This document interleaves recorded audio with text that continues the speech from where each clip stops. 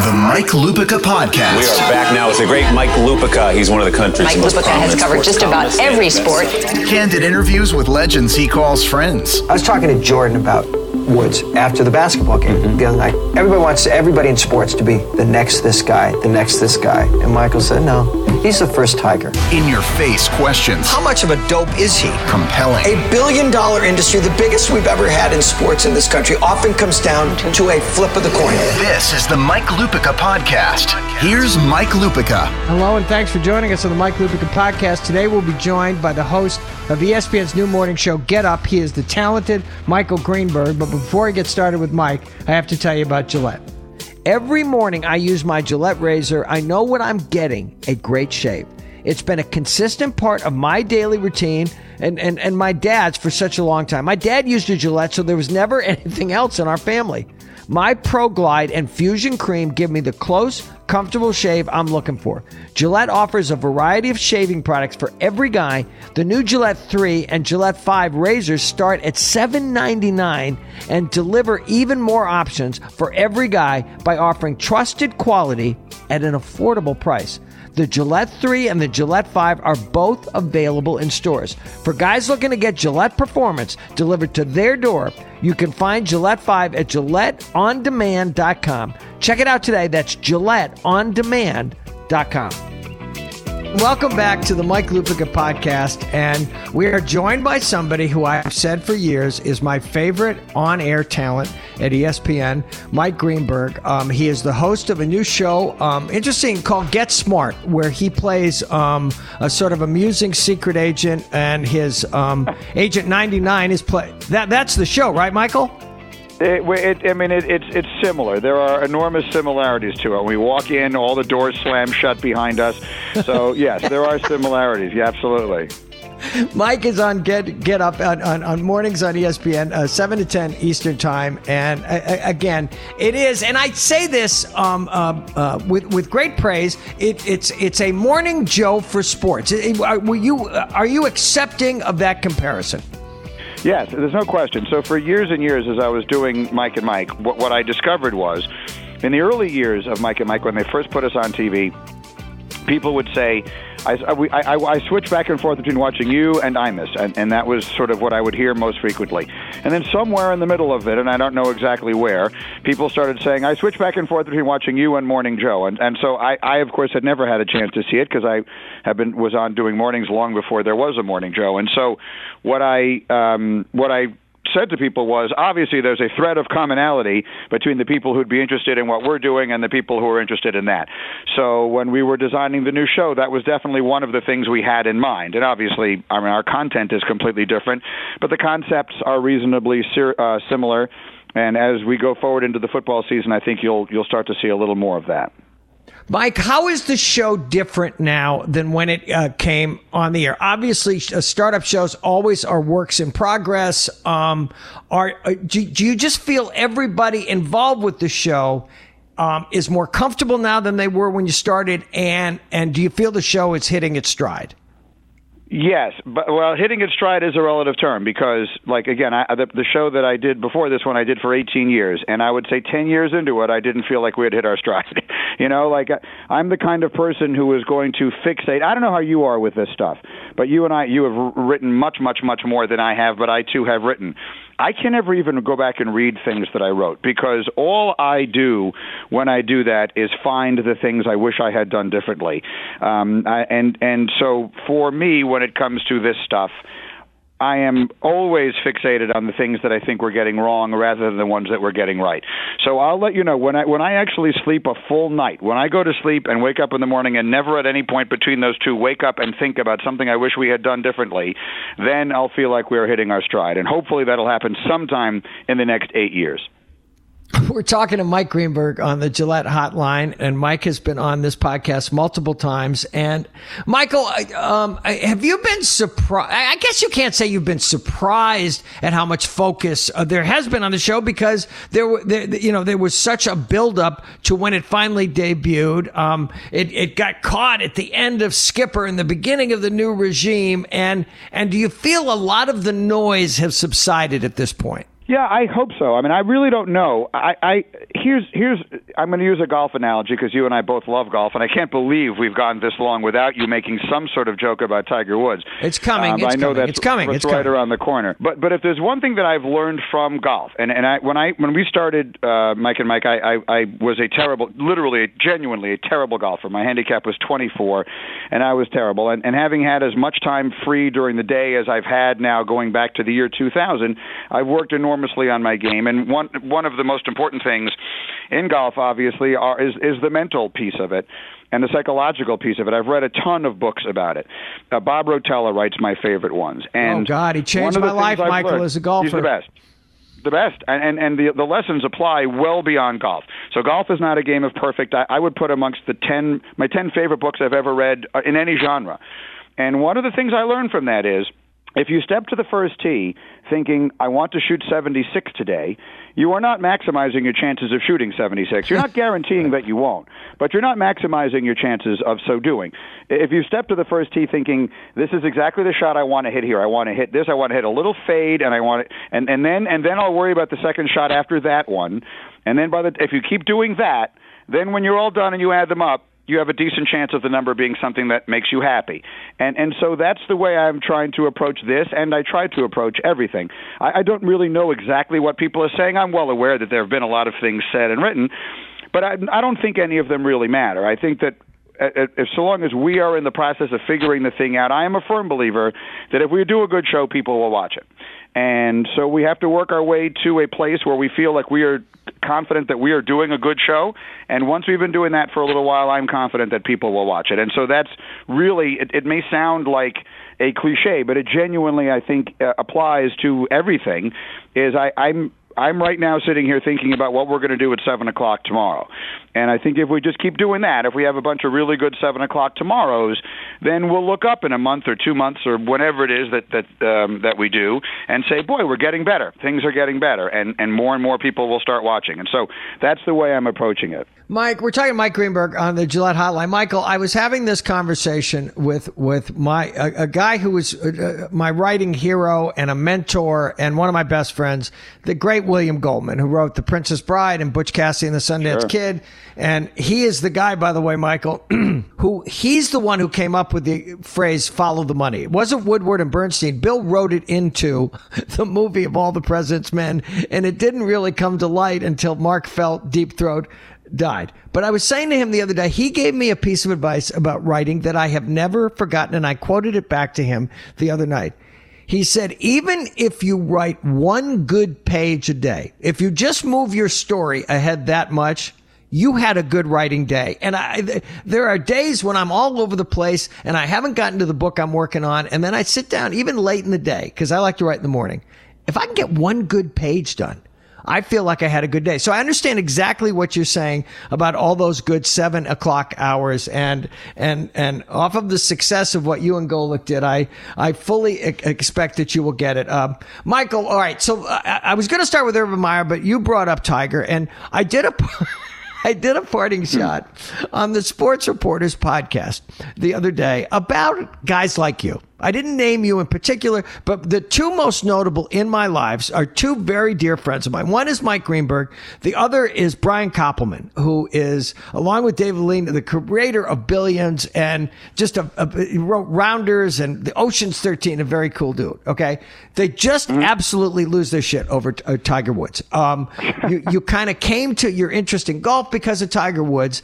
And every time, and Greenberg knows, I torture him on Twitter. Every time Tiger makes 2 birdies in a row, Mike thinks he has gotten into the DeLorean time machine and gone back to 2001. And I keep telling him he's not going back there, but with another major coming up this week, I'm sure your blood is beginning to race again. I am excited. And here's what I will say. There is no way in the world we're going back to 2001. I think there's a very good chance that we will live the rest of our lives and never see anyone play the way he played for an extended period during that stretch.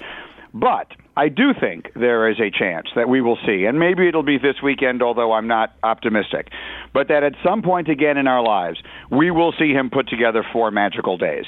And you texted or you tweeted something at me about Jack Nicklaus in '86 recently, and that's the kind of thing I'm talking about.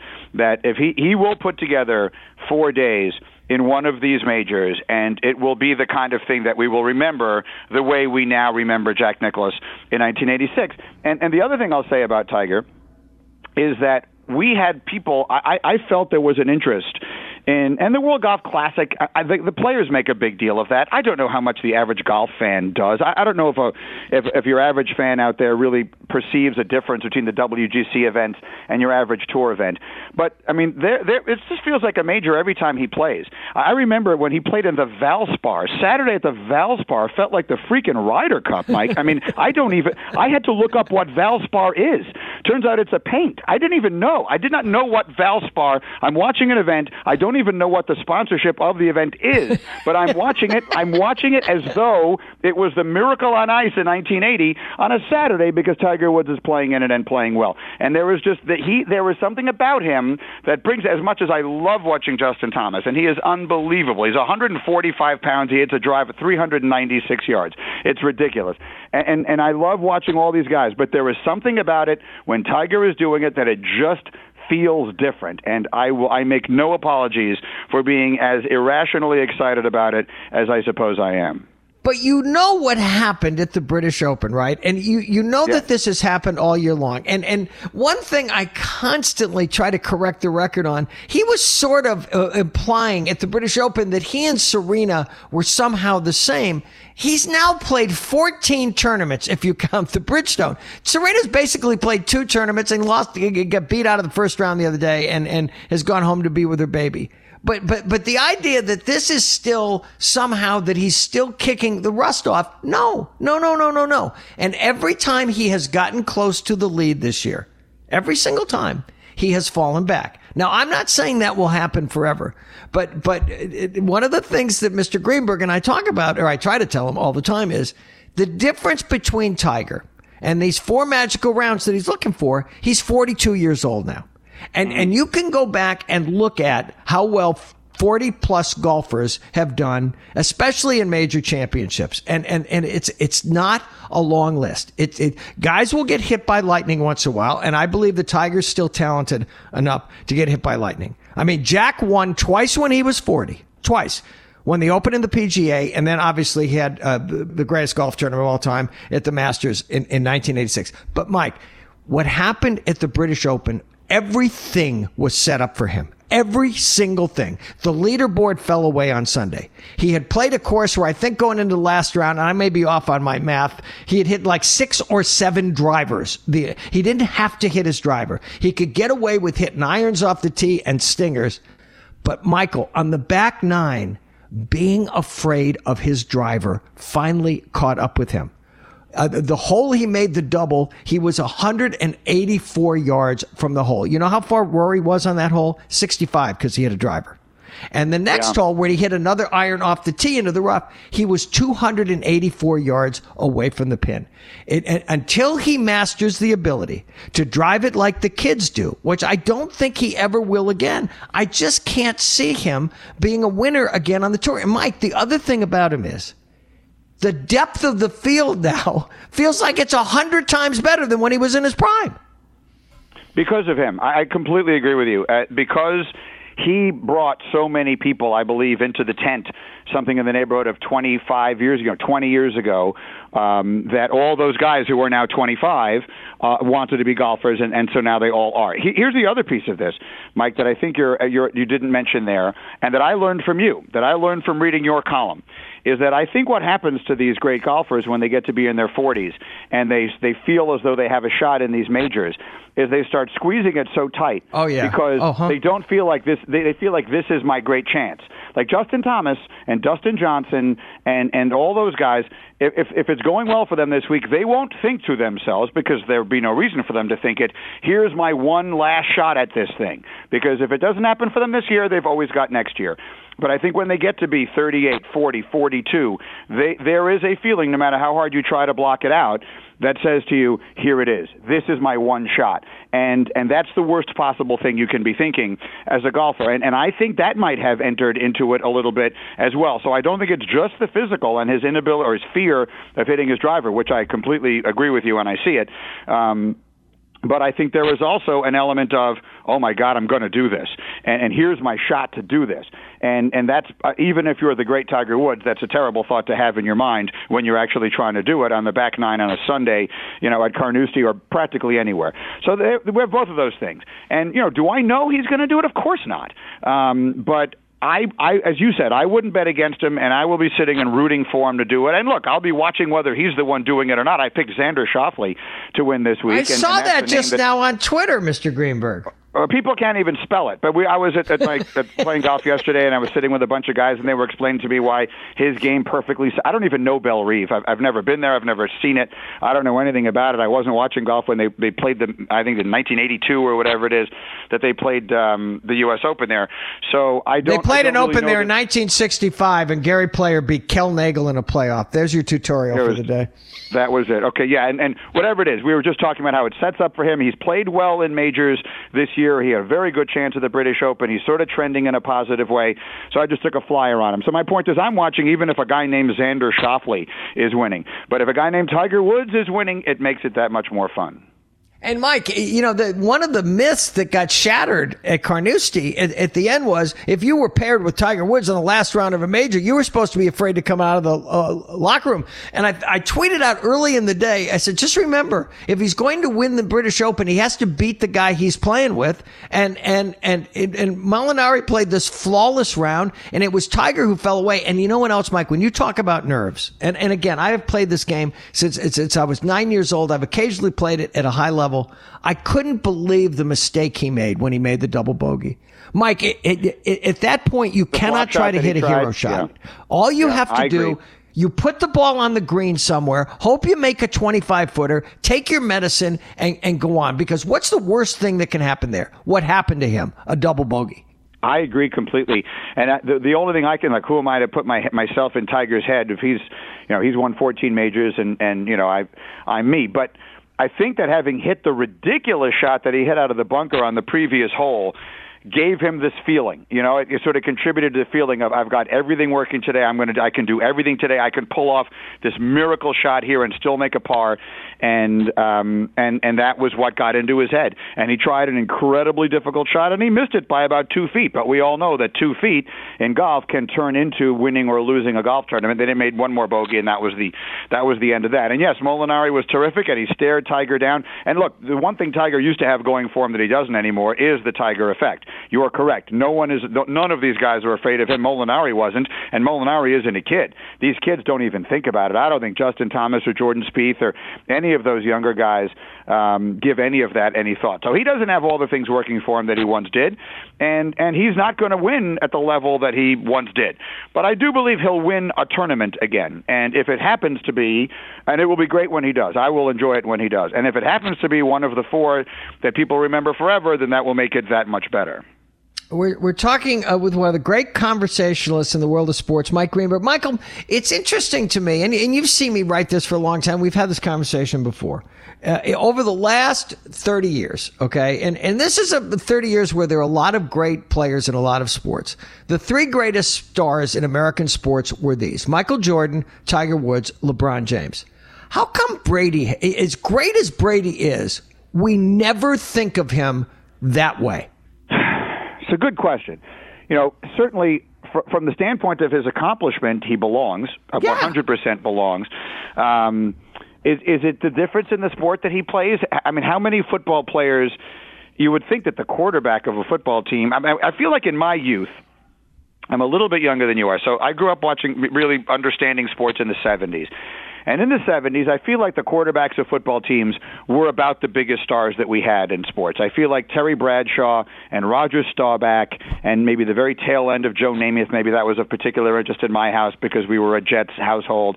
But I feel like those guys were about the biggest stars in sports. And the big home run hitters in baseball, Reggie Jackson and the very tail end of Hank Aaron and people like that were the biggest stars in sports. And somewhere along the line, basketball just sort of lapped those guys, just ran past them. And they created stars like no other sport has created stars, to the point that there probably aren't more than 2 or 3 baseball players that could walk into almost any very crowded establishment in New York City at 7:30 on a Saturday night and be recognized by more than 10% of the people in the room.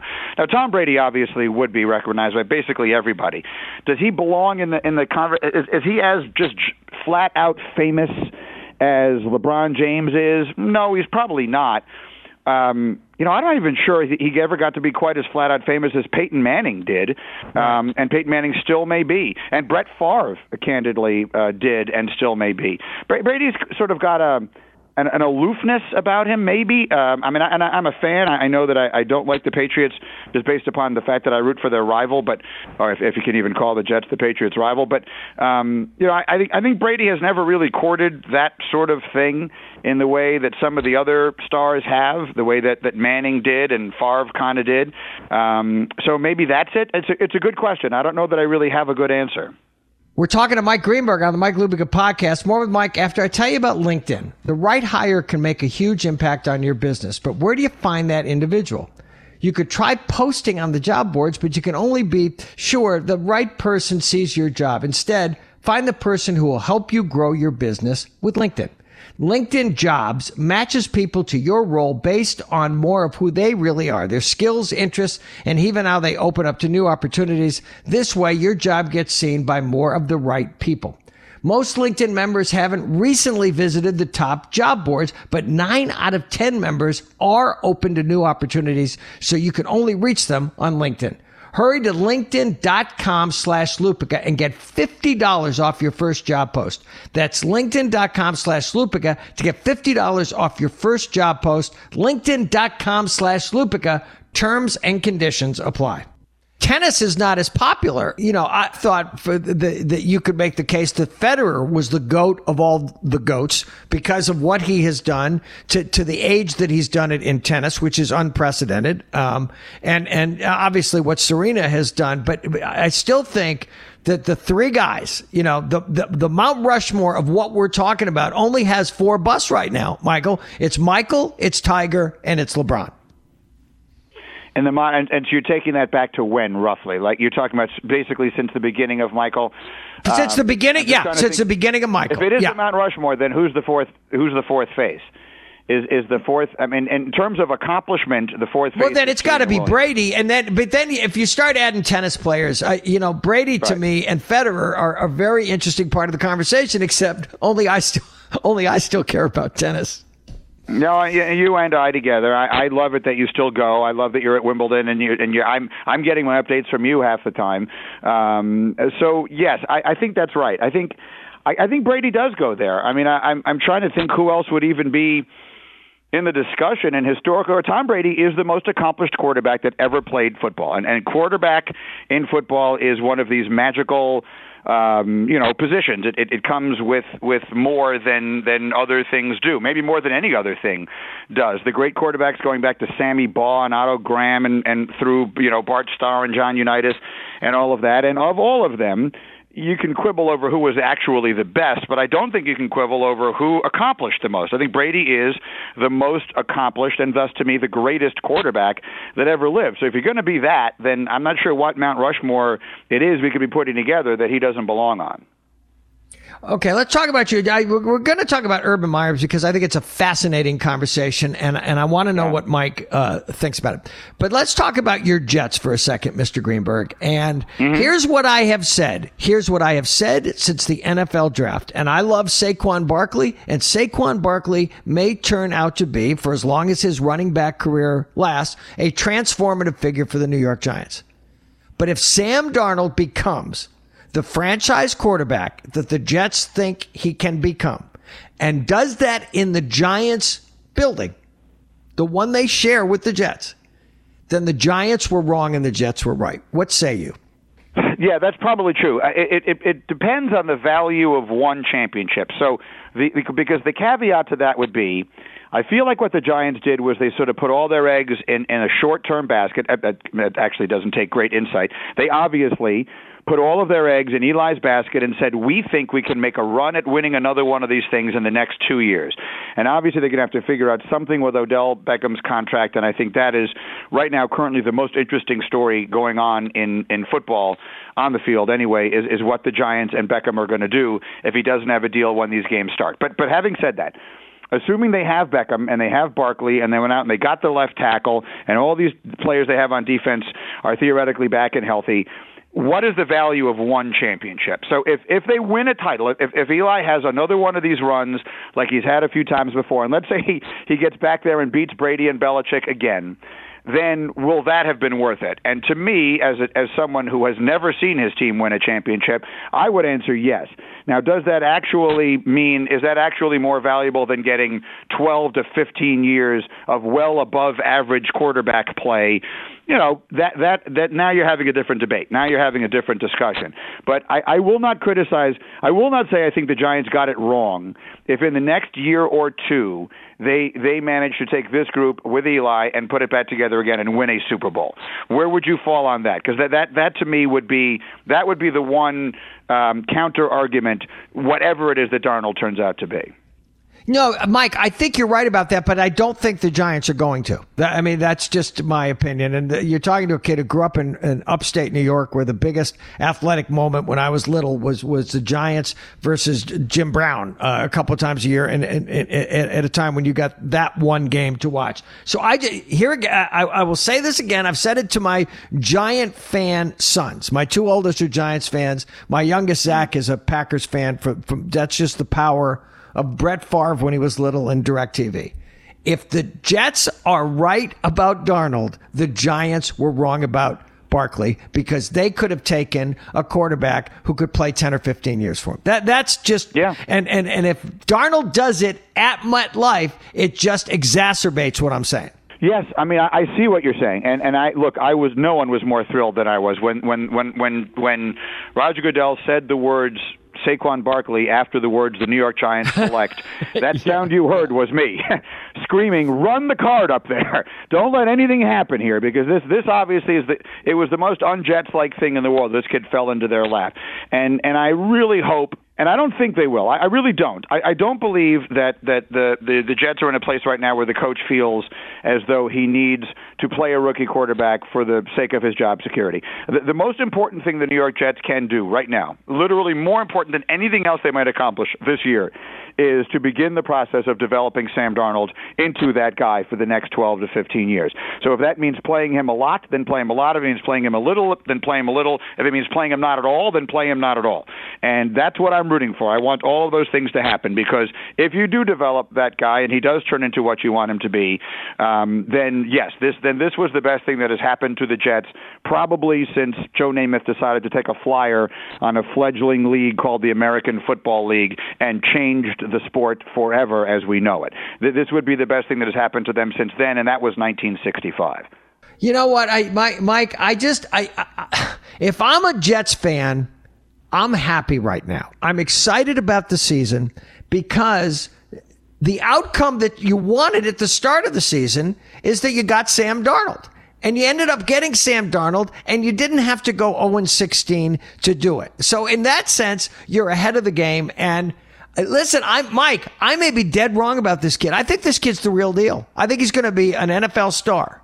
Boy, do I hope you're right. Well, I mean, that's all, and here's what I think. I think that for the most part, in that sport, more than any other, the circumstances into which a person is placed has more to do with how that person ultimately does than in any other sport. So what I mean by that is, if you have a freakishly good basketball player, you can put that basketball player practically anywhere, and he is going to flourish. If you have a freakishly good baseball player, you can put that baseball player practically anywhere, and he will flourish.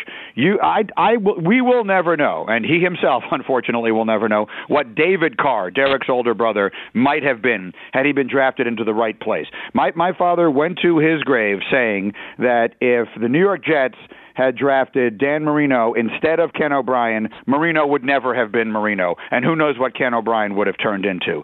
So the circumstance, you have to get it right. You have to get all these little pieces of it right. There were 6 first-round quarterbacks taken this year. How many of them will turn out well?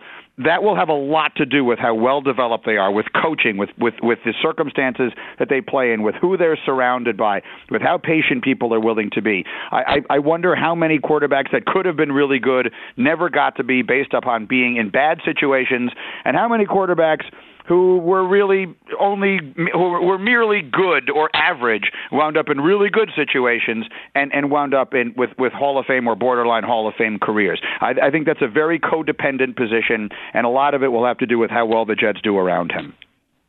Talking to my buddy Mike Greenberg on the Gillette hotline. All right, before we get to Urban Meyer, as I'm talking to you on the laptop screen in front of me, stop me if you've heard this one before. Jacob deGrom has pitched a bunch of shutout innings today against the Cincinnati Reds. His earned run average is 1.77. The score is 5-0, Michael. So if the bullpen doesn't completely implode today, he's going to go to 6-7. Is Jacob deGrom a Cy Young candidate, even if he ends up with an 8-11 record this year? Oh, my goodness, yes. And anyone who wouldn't vote for him based on that, I believe they should have their vote taken away. And I can't imagine that anyone, look, one-loss record has always been a somewhat imperfect measure of a pitcher's season and a pitcher's accomplishment. But in the day where pitchers were expected to pitch the overwhelming majority of most games that they participated in, at least you could say that it was that if they didn't win a game, if they lost a game 2-1, well, if your team only scores 1 over the course of 9 innings, then you're supposed to not give up 2.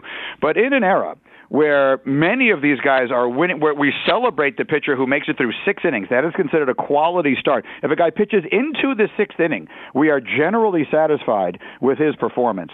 Then how in the world can you look at one loss?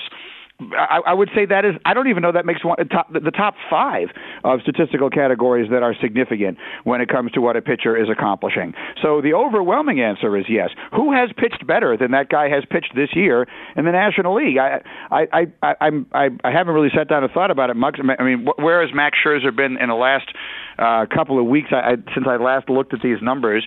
I don't even know exactly who the other candidates are, but let's take that out of the equation for a minute. The question to me boils down to, should not having a gaudy one-loss record play a significant role in deciding whether a pitcher should win the Cy Young Award or not? And to me, the obvious answer is absolutely not.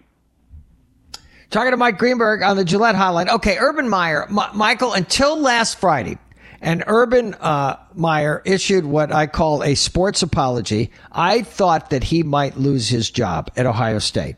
I no longer think that, because it almost sounded to me like he had crafted a nuanced legal position that his lawyers and his representatives think can get him by. Michael, I don't know what you have been saying about this, so I will just tee you up this way, okay? In a Me Too world, he got caught in a bad place here, okay? And the problem is that he clearly lied on Big Ten Media Day.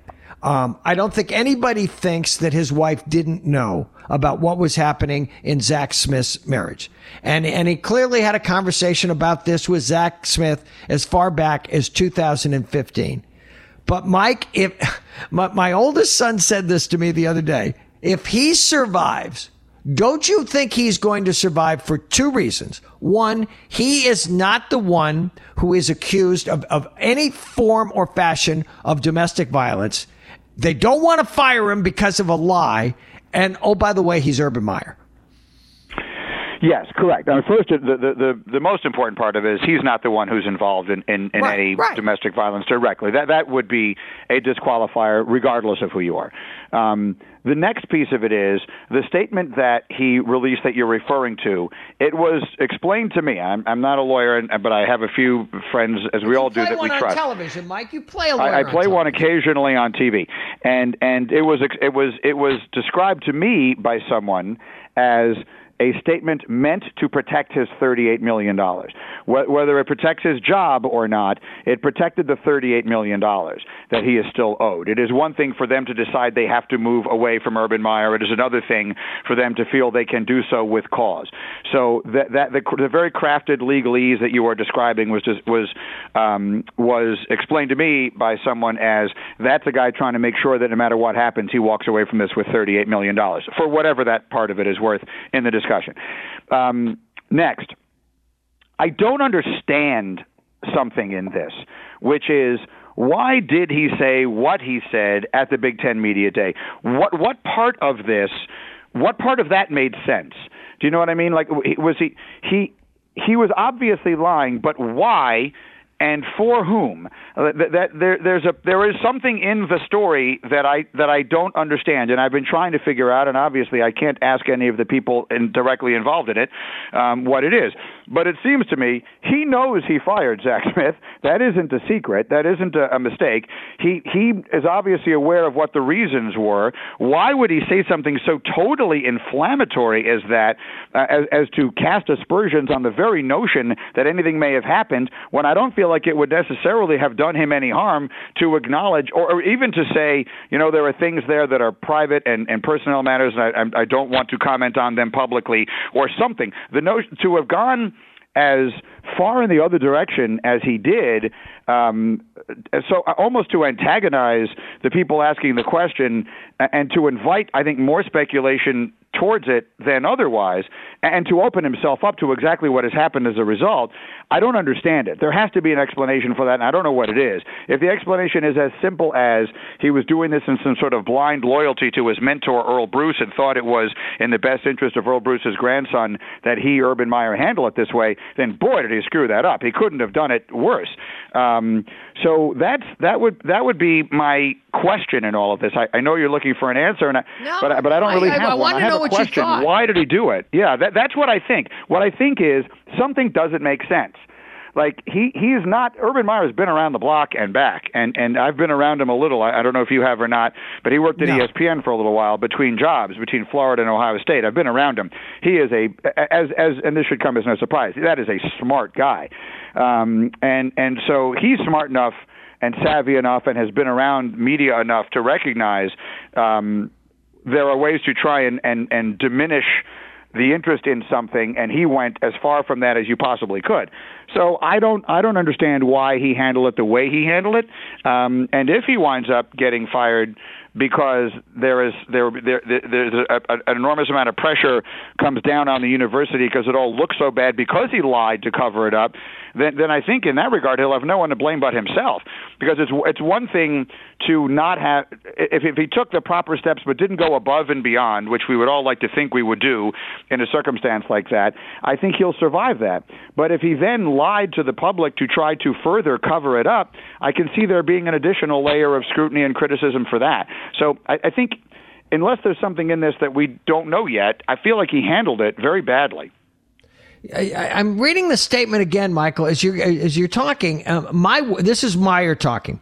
My words, whether in a reply to a reporter's question or in addressing a personnel issue, what the hell personnel issues he's talking about, must be clear, compassionate, and most of all, completely accurate. Unfortunately, at Big Ten Media Days on July 24th, I failed on many of these fronts. My intention was not to say anything inaccurate or misleading. Well, it was. That's it. But that's it. But that's the line, because what the lawyer told me is that they could fire him for if they're looking for a reason to fire him with cause, that one of those reasons can be that he willfully misrepresented this, that he lied about this, which brought greater shame. The morals clause that all of us have in our contracts, that he did something that brought further shame and all of that to the university. and that they would not be able to necessarily fire him for a Title IX violation, but fire him for a violation of his morals clause. And that is what that statement, by saying, I did not lie, I did not intentionally mislead, that lawyer was explaining to me that he thought was in order to protect his $38 million. Here's what I think is going to happen. And I will make you a prediction. And just based on my reading of this situation, I think he is going to get some kind of suspension. I don't know whether it will be 2 games or a Deflategate 4 games. But I do think he is going to survive. And again, I did not think that until I read this statement. And it sounded like these were the terms of the engagement between him and the university. Now, this could go in a whole other different direction. There's some serious lawyers on this. Mary Jo White, a former U.S. attorney, is part of this committee to decide Urban Meyer's fate. But the one thing that I thought he was in trouble for, Michael, and I want to get your thought on this, I was shocked at how quickly they put him on administrative leave. Yes, me too. Again, I have some people that I call when things like this happen and say, what does this mean? And they immediately said, this is what they do when they're going to fire you. It's what they did with Patino, and it's exactly what they do when they're planning to fire you, and they need some time to figure out if they put you on paid administrative leave so that you cannot then come back and say they acted too quickly and all of that stuff. They acted rashly when they tried to take all of the rest of the money they owe you away. And here's Rick Pitino, whatever we are now, a year removed from being fired at Louisville, and still in a fight over all the tens of millions of dollars that they owe him. And that might be where we wind up finding Urban Meyer a year from now if they try to fire him with cause. My gut feeling, and it's sort of, there's not much point in having a gut feeling on something like this because there's so much we don't know. My gut feeling as of this minute, subject to change in the next 10 minutes, depending on the circumstances, is to agree with you that ultimately he is going to stay there. They will suspend him. There will be a lot of criticism over this because no matter what they do, look, this is the school that ultimately fired Jim Tressel because of something that at its core boiled down to trading a football player trading his gold pants that he had earned because of his performance as a player for free tattoos. So at the end of the day, Jim Tressel got fired because of something that stemmed from free tattoos. And Urban Meyer, if he doesn't get fired, will have not gotten fired from something that stemmed from domestic violence. And that the optics of that are terrible, and I fully understand that the circumstances are not the same, and it is not an apples-to-apples comparison. But there are a lot of we do a lot of things in life now based upon the optics. And so I think they will struggle with the optics of that, and there will be some criticism. But like many other things, that will probably eventually die down. And look, if we know anything, we know sports fans will cheer you if you are on their side and you are winning games. So right now, my gut feeling is that you were right and that he will keep his job. But let us see. There are a lot. I think there are still quite a few shoes left to drop. We're talking to my buddy Mike Greenberg. He is one of the hosts of Get Up on ESPN. He is an accomplished author, of course. He's written a children's book now. I mean, seriously, who hasn't? Okay, donating all of the proceeds to charity. Michael, talk a little bit about the book, because I am remiss that I've taken this long to bring it up. Oh, it's nice of you to do. Yeah, so my wife Stacy and I, we started a little foundation to raise money for cancer research in honor of a very, very close friend of ours who died in 2009. I wrote a book years ago that you were nice enough to have me on your old radio show on to talk about, called All You Could Ask For, and we donate all of the money from that to breast cancer research at the V Foundation, and we didn't want it to end like that. That book still sells a tiny little bit in trickles here and there, but we wanted to try and do something new. And in the last couple of years, my wife has been posting a lot of pictures of our ridiculously cute dog, Phoebe, on Instagram, and people have reacted very nicely to it. And so she had the idea, why don't we try and do a children's book with Phoebe as the star? And so we did. And so the book is called MVP, Most Valuable Puppy. It's a classic children's picture book, and we decided because of the subject matter of the book that it would make sense to donate the money, in this case, to pediatric cancer research. So that's what we do. So 100% of our proceeds go to the V Foundation and a specific grant to combat pediatric cancer. We're talking with my pal Michael Greenberg on the Mike Lupica podcast. More with Greeny in a minute. But first, a word from Geico. There's a quick way you could save money. Just switch to Geico. All it takes is 15 minutes to find out if you could save 15% or more on car insurance. And Geico offers coverage for more than just car insurance. Got a motorcycle? Geico's got you covered. Got an RV? Covered. Got a boat? Covered. How about a homeowner's or renter's insurance? You bet Geico's got you covered. Go to geico.com today and see how much you could save. That's geico.com. Mike, I've been in that world for since Travel Team in 2004. And I would think that it has been an incredibly heartwarming moment for you and Stacy to see what these events are like with kids and to see in a world. I talk about this all the time. I've spoken at hundreds of schools since I started writing books for young readers. Okay. How much kids still want to read? That with all the stuff they can do that we couldn't do when we were growing up. I always tell them that there's nothing greater than chapter 1, page 1 of a book you really want to read. Yeah, that's great. And you are doing a terrific service with that. My book is so totally different. So your books are meant for kids between, and my son Stephen has read every one of your books. Kids call it from the age of 9 to until they graduate from high school-ish. So our book is a children's book. It's meant to be read to a 3-year-old. So it's different from that. But what I will say about the events is even when I went on a book tour with All You Could Ask For, and there were so many people there, primarily women, who were battling breast cancer, that's something we're somewhat accustomed to seeing. We're accustomed to seeing people, men and women, who with their heads shaved and all of that sort of thing in the when they're battling cancer, and it's difficult, but they're brave, and it was very different in this case, because we had a lot of people bringing their kids to our events and things like that. And when there are 8-year-olds who are fighting cancer, that as a father, as a parent, and you and I have talked about our kids, your 4 kids and my 2 kids, that is really hard. And that part of it was much harder for me than I anticipated. And they're so inspirational. They're so courageous. They're just, it's incredible. Not a one of them ever walked up to me and said, "Hi, Mr. Greenberg, please feel sorry for me." They have the greatest attitude of anyone you'll ever meet, practically universally.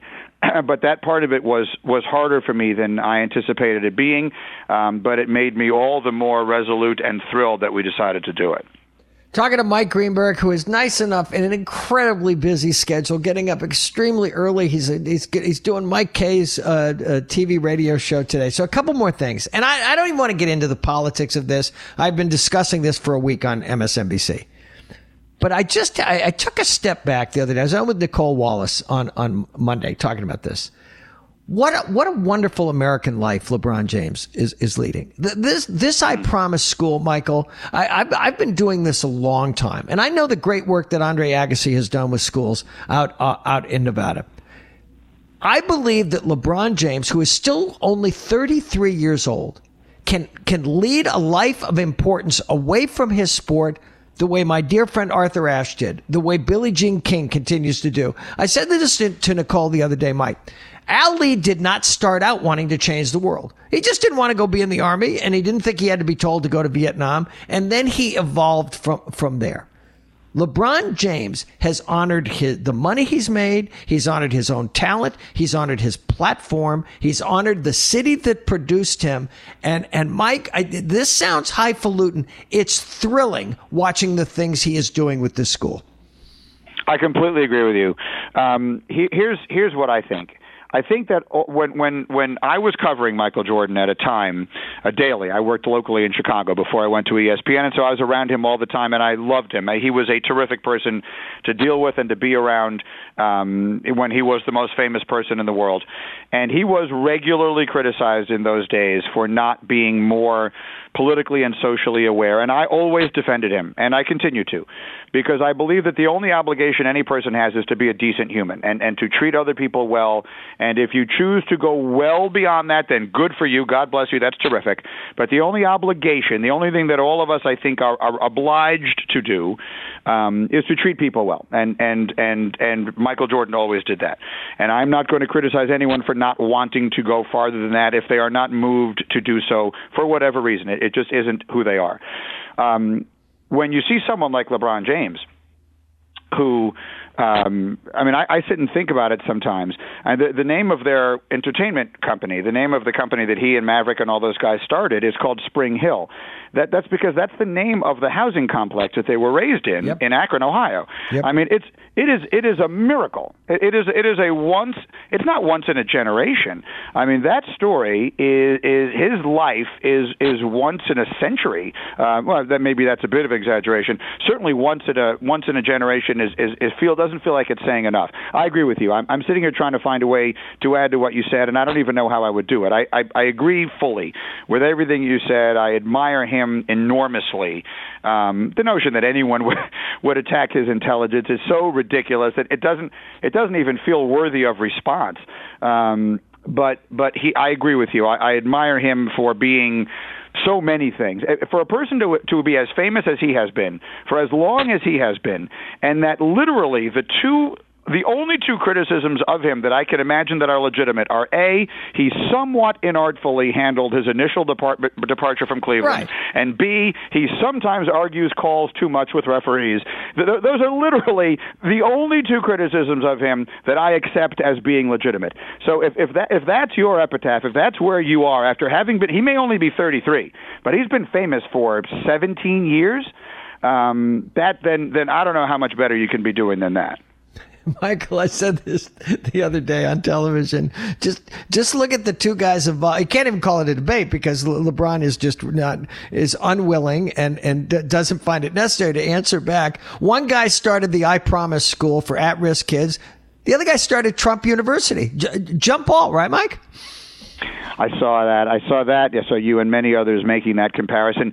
You know, it makes me sad. I'll be honest with you, Mike, and I read all the stuff that you write. I know that you, for years now, have written in the front of the newspaper as well as the back. All I do is follow the news generally. I try to consider myself a reasonably well-informed person, and I don't chime in. But I will say that I am disheartened just at the state of the discourse. Yep. You know, just sort of sitting back and as a person who's, you know, I'm not, I still, because I started out in this business and had a little bit of success in it when I was very young, and everyone used to refer to me as all the time as being so young. I was on the road covering Michael Jordan when I was 24. I still sometimes think of myself as being very young. And now, but every now and again, I sit back. It was just my birthday the other day. You know, I'm 51 years old. You know, you sort of sometimes take a little bigger picture look at the world, and you look at what the world looks like for my kids who are just starting out. You know, my daughter's going to be a senior in high school this year. And I look at the sort of the state of the world that they are now going to live in. And I find it disheartening. And it makes me, I know a lot of people feel very angry right now, and there are days that I feel very angry, but mostly I feel very sad. And I hope that, I hope that things will significantly change in the next, let's call it, decade. And I don't know exactly where that change is going to start. I hope that it starts soon. But I hope that someone said it a really smart way to me the other day. I was interviewing, I'll drop a name for you here. I was interviewing Danny Meyer, the great restaurateur and CEO of Shake Shack and all of that, for a podcast that I'm launching in the fall. And he said to me, we were talking about this, and he said to me, you know, when I was a kid, him talking, we used to argue between the 40s. We used to argue between the 40. I was on the 140-yard line. You were on the other 40-yard line, and that's where we were arguing. We're now arguing between the 10s. And so the problem is we can't hear each other, and so all we do is shout louder. And that's not doing anybody any good. And it is just disheartening to me. And if we can find some way just to move a little closer to midfield, one way or the other, I think that I will feel a whole lot better about things. I got one laugh for you before we go. And again, we have to do this more often. Someday we got to figure out a way that somebody will pay us to talk to each other. What you just said made me think of my favorite line that I ever heard about hockey. The great Dan Jenkins said that the whole NHL season should just be, you take the two best teams, you put one team in New York, you put the other team in Los Angeles, you drop the puck in Iowa, first team to get it in the ocean wins. That's really good. I'm a huge fan of Dan Jenkins. I just read this fabulous column that he has in this month's Golf Digest about 68 years of covering the Masters. So that's good. Yeah, that's good. And that is a similar thought. I like it. All right, Mike. All right, everybody, get up and watch Get Up with Michael and Michelle Beadle and Jalen Rose. Go buy MVP, Most Valuable Puppy, because it's a very good cause. And Michael, I know how busy you are, but I also know how much I enjoy this. So thank you very much for doing this today. Well, I enjoy it just as much. Thank you, Mike. It's great to talk to you, and I'll see you soon. Mike Greenberg, again, this is our conversation. You've heard Michael on this podcast before. Our numbers continue to grow. Continue to download. Continue to subscribe. If you want to leave comments, and I'll talk to you next week, everybody. The Mike Lupica podcast is produced and distributed by Compass Media Networks in conjunction with Hiltzik Creative. For iPhone users, go to the podcast app and search the Mike Lupica podcast. Click on the Mike Lupica podcast icon and subscribe. For non-iPhone users, you can listen on Google Play Music, TuneIn, Stitcher, or your preferred podcast platform.